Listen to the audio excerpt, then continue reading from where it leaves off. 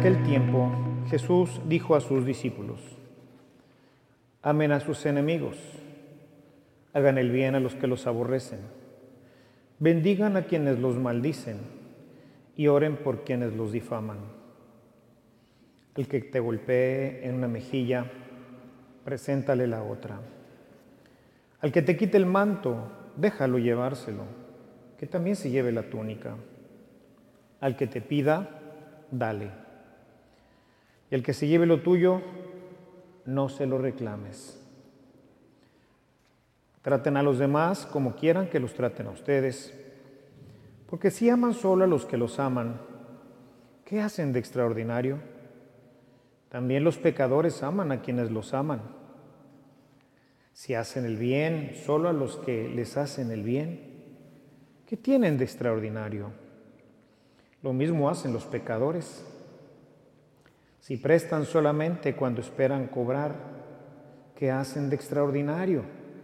También los pecadores prestan a otros pecadores con la intención de cobrárselo después. Ustedes, en cambio, amen a sus enemigos, hagan el bien y presten sin esperar recompensa. Así tendrán un premio y serán hijos de Dios, porque Él es bueno hasta con los malos y los ingratos. Sean misericordiosos, como su Padre es misericordioso. No juzguen y no serán juzgados. Den y se les dará. Recibirán una medida buena, bien sacudida, apretada y rebosante en los pliegues de su túnica. Porque con la misma medida con que midan, serán medidos. Palabra del Señor.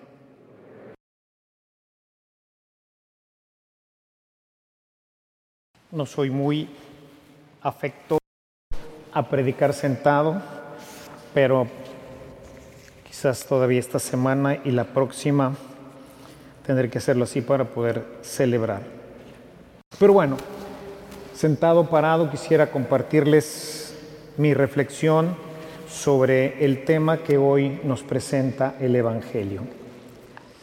Una de las cosas que he comentado en algunas ocasiones en el tema de los textos litúrgicos es que a veces se comen un pedacito o se comen algún verso que les parece que no es importante. Sin embargo, en la palabra de Dios, pues todo es importante.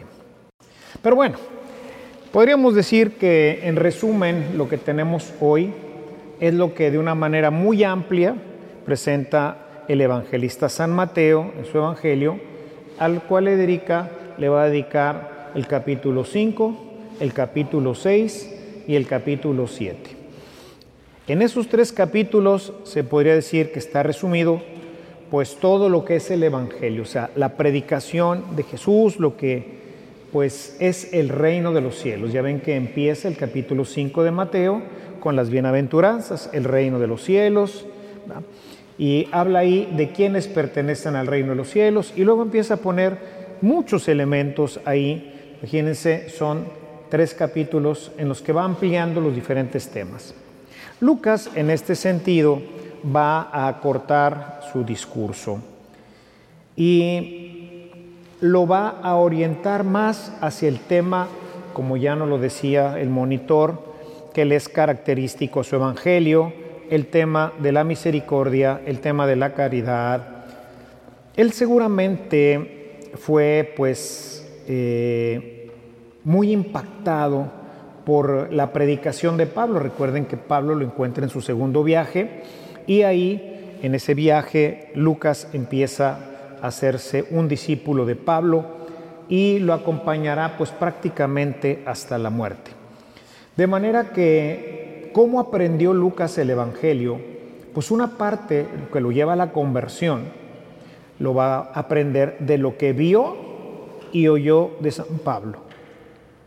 Y en este sentido creo que habría mucho que aprender y decir, porque es precisamente de esa manera como se lleva a cabo la evangelización, escuchando, pero también viendo obrar a los cristianos.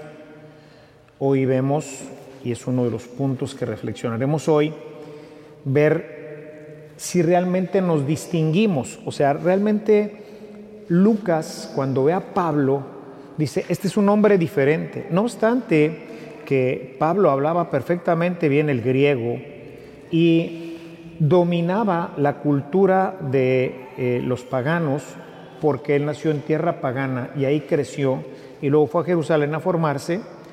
O sea, él entendía bien esto, por eso pudo entrar fácilmente en las culturas que no eran judías. Pero lo debe de haber impactado profundamente el decir, este hombre no es como los demás, no es los que yo conozco. Su amor, su caridad, su paciencia, su forma de predicar. Recordarán que los mismos judíos, refiriéndose a Jesús, decía, este hombre predica con poder, no como los fariseos, ¿verdad? Este habla con autoridad, la autoridad que le viene precisamente de ser portador de la verdad, pero sobre todo de que su palabra está acompañada de su vida, de su testimonio. Lo que predica, lo vive.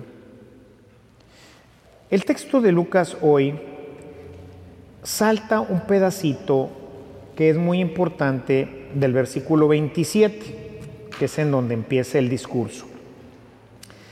Tiene muchas diferencias, como les decía, con el texto de Mateo, porque el texto de Mateo dice, y llamó a sus discípulos, se sentó y se puso a enseñarles. Aquí no es así. Dice, a los que estén dispuestos a escuchar les digo. Y ahí es en donde, pues, el liturgista se come este pedazo y dice, en aquel tiempo Jesús dijo. Sí lo dijo, pero ¿a quién se los dijo? Si se fijan, en Mateo se los dice en general a sus discípulos. Aquí es a los que estén dispuestos a escuchar. He hablado en otras ocasiones de la diferencia entre escuchar y oír. Oír es una función del oído, nada más. Escuchar involucra nuestros pensamientos, requiere de una reflexión. ¿Qué significa estar dispuesto a escuchar? Estar dispuesto a escuchar, pues presumiría que hay interés en escuchar. Yo no voy a escuchar una plática que la verdad no me interesa. Creo que a todos nosotros nos llegan cotidianamente por las diferentes redes, especialmente por WhatsApp, una cantidad de mensajes impresionante de todo tipo, políticos, no políticos, chistes, no chistes, etcétera. Algunos estoy dispuesto a escucharlo, quiero saber qué dice, quiero formarme una opinión. Los demás los desecho, me quitan el tiempo, no los voy a oír. Hoy en la mañana estaba dando un retiro para la gente de uno de mis grupos y me llamaba la atención, se estaba haciendo por Zoom y me llama la atención esta actitud que quizás ustedes hayan visto, creo que todos estamos más o menos relacionados con el Zoom. Apagar la cámara. Hoy en las escuelas se les ha prohibido a los muchachos apagar la cámara. Y es que se me hace a mí, ¿verdad?, que es una falta de respeto, ¿no? Es decir, no me interesa lo que estás diciendo, padre. Y fíjense, estuvo todavía más grave, porque viendo que había muchas apagadas, les pediría que encendieran sus cámaras para estar, generando una comunión. Fueron muy poquitos los que la encendieron. ¿Qué quiere decir? Que no oyeron esto. ¿Dónde estaban? ¿Quién sabe? No les interesa escucharme. A lo mejor a algunos de ustedes no les interesa escucharme tampoco. No lo sé. Pero el interés hace que yo ponga atención. ¿Qué está diciendo el Padre? ¿Qué es lo que dice Jesús? si no estoy dispuesto, pues es echar agua y que regrese nuevamente al mar, ¿verdad? Pero cuando estoy dispuesto, no sé ustedes, pero yo tomo notas. ¿Por qué? Porque, por ejemplo, con nuestro arzobispo, él siempre iniciaba la Junta de Presbiterio con una reflexión sobre la Biblia. Él es biblista, él estudió Biblia y es muy bueno, realmente es muy bueno. Trato de no perderme un detalle.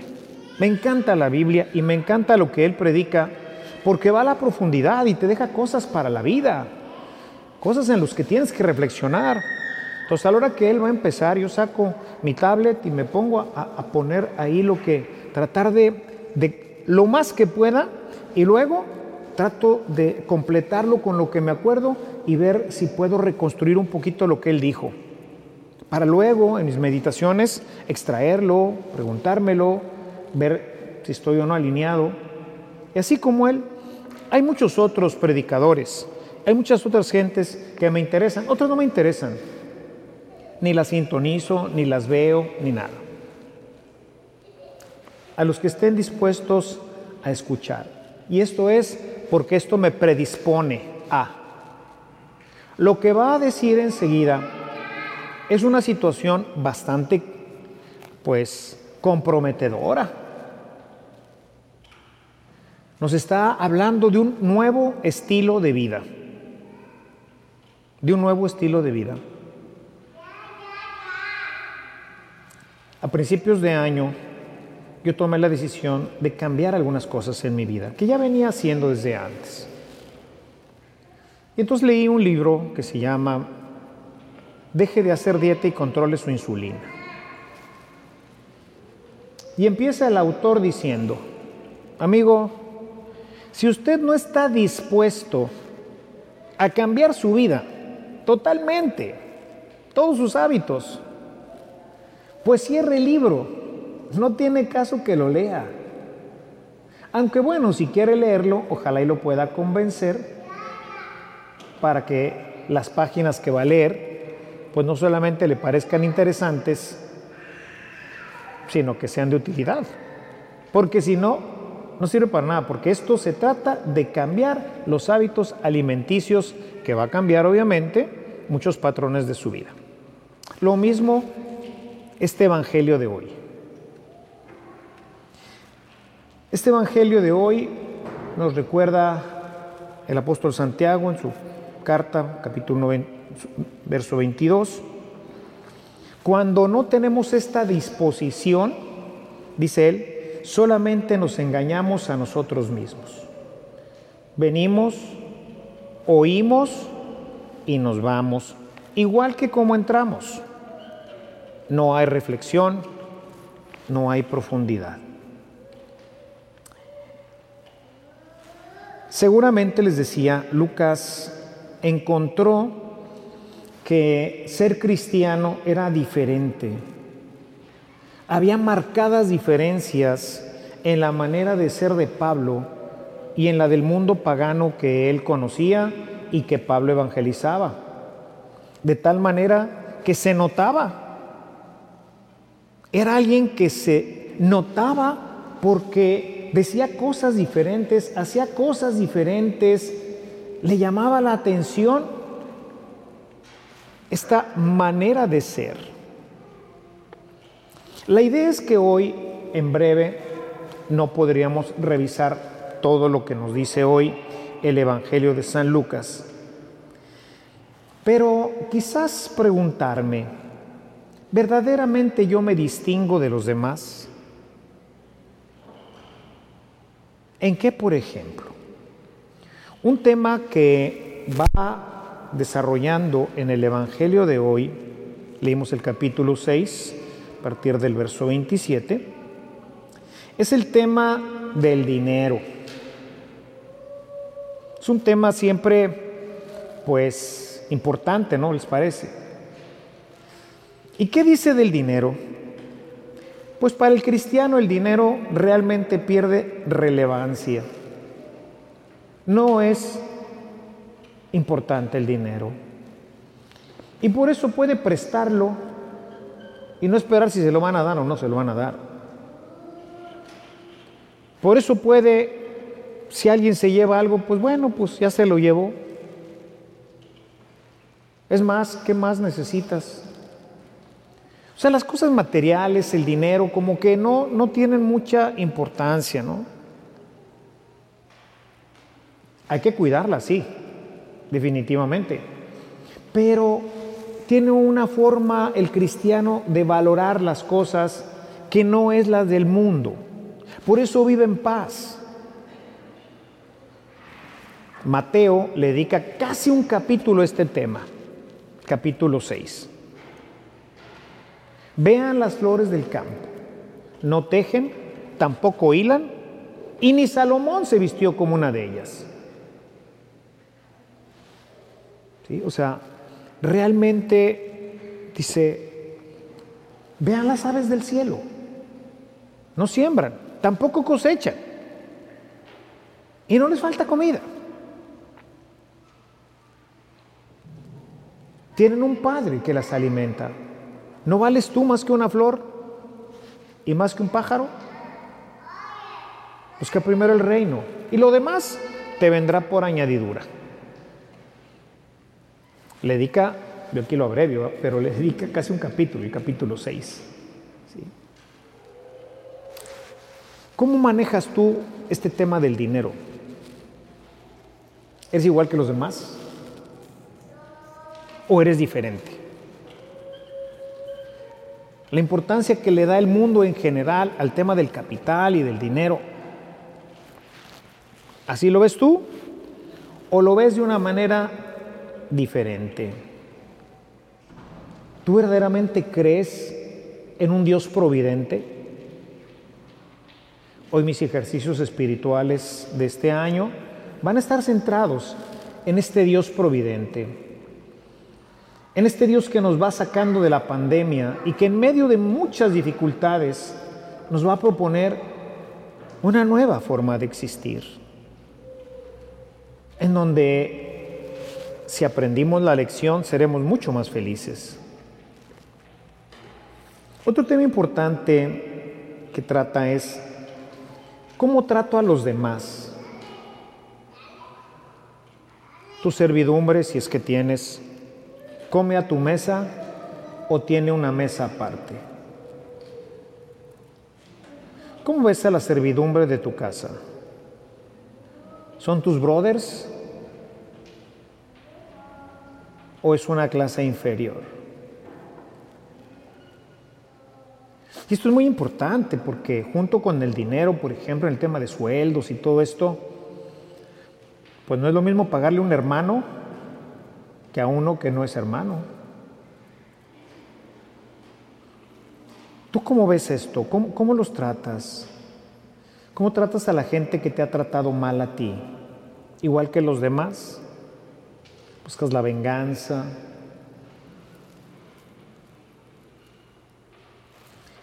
Pues el cristiano no busca sacar ventaja de los débiles. Presta sin rédito. Ama al que le hace el mal. Y bueno, sobre esto pues habría muchísimas citas en la Sagrada Escritura que podríamos citar. Lucas termina esta sección con el verso 31. Traten a los demás como quieres ser tú tratado. Así lo resume él. ¿Quieres que te presten? Pues presta. ¿Quieres que te den? Pues da. ¿Cómo quieres que te trate tu jefe? ¿Cómo quieres que te traten los demás? No te fijes en lo que hacen los demás, fíjate en lo que hace el Señor, en lo que Él nos propone, en el ejemplo que Él mismo nos da en el Evangelio. Por eso el tema con Lucas es que vio en Pablo, que lo convenció de seguir a Jesucristo a través de Pablo. Y luego escribir toda esta historia. Había algo serio, había algo profundo. Lucas seguramente un día se sentó a escucharlo y puso atención. Estaba dispuesto para la palabra, estaba dispuesto para escuchar. Habría muchas cosas que decir, pero esta es la nueva vida del cristiano. El capítulo, estos versículos, los termina Lucas, citando un ejemplo que me parece muy iluminador. ¿Qué es lo que esperamos? O sea, si se fijan, es una situación bien dura todo esto que nos propone, ¿verdad? No es fácil de vivir. Pero a cambio, ¿qué nos da? Dice, una medida rebosante, hasta los bordes de la túnica. Imagínense, esta túnica sería una cosa como esta, llena completamente, rebosante, bien apretada. ¿De qué? De todo lo que tú hiciste, de todo lo que tú diste. Es decir, nos propone una vida abundante. Siempre el Evangelio habla de abundancia, pero no la abundancia como nosotros la entendemos, sino la abundancia como Dios nos las quiere proponer, como Él nos las quiere dar. Y por eso vale la pena seguir al Señor. Y por eso vale la pena ser cristiano. No importa lo difícil que muchas veces esto nos resulte. Vale la pena escucharlo, aquilatarlo y luego empezar procesos, ¿verdad? Procesos de cambio, procesos de transformación. La palabra que no transforma es simplemente teología barata, no lleva a ninguna parte.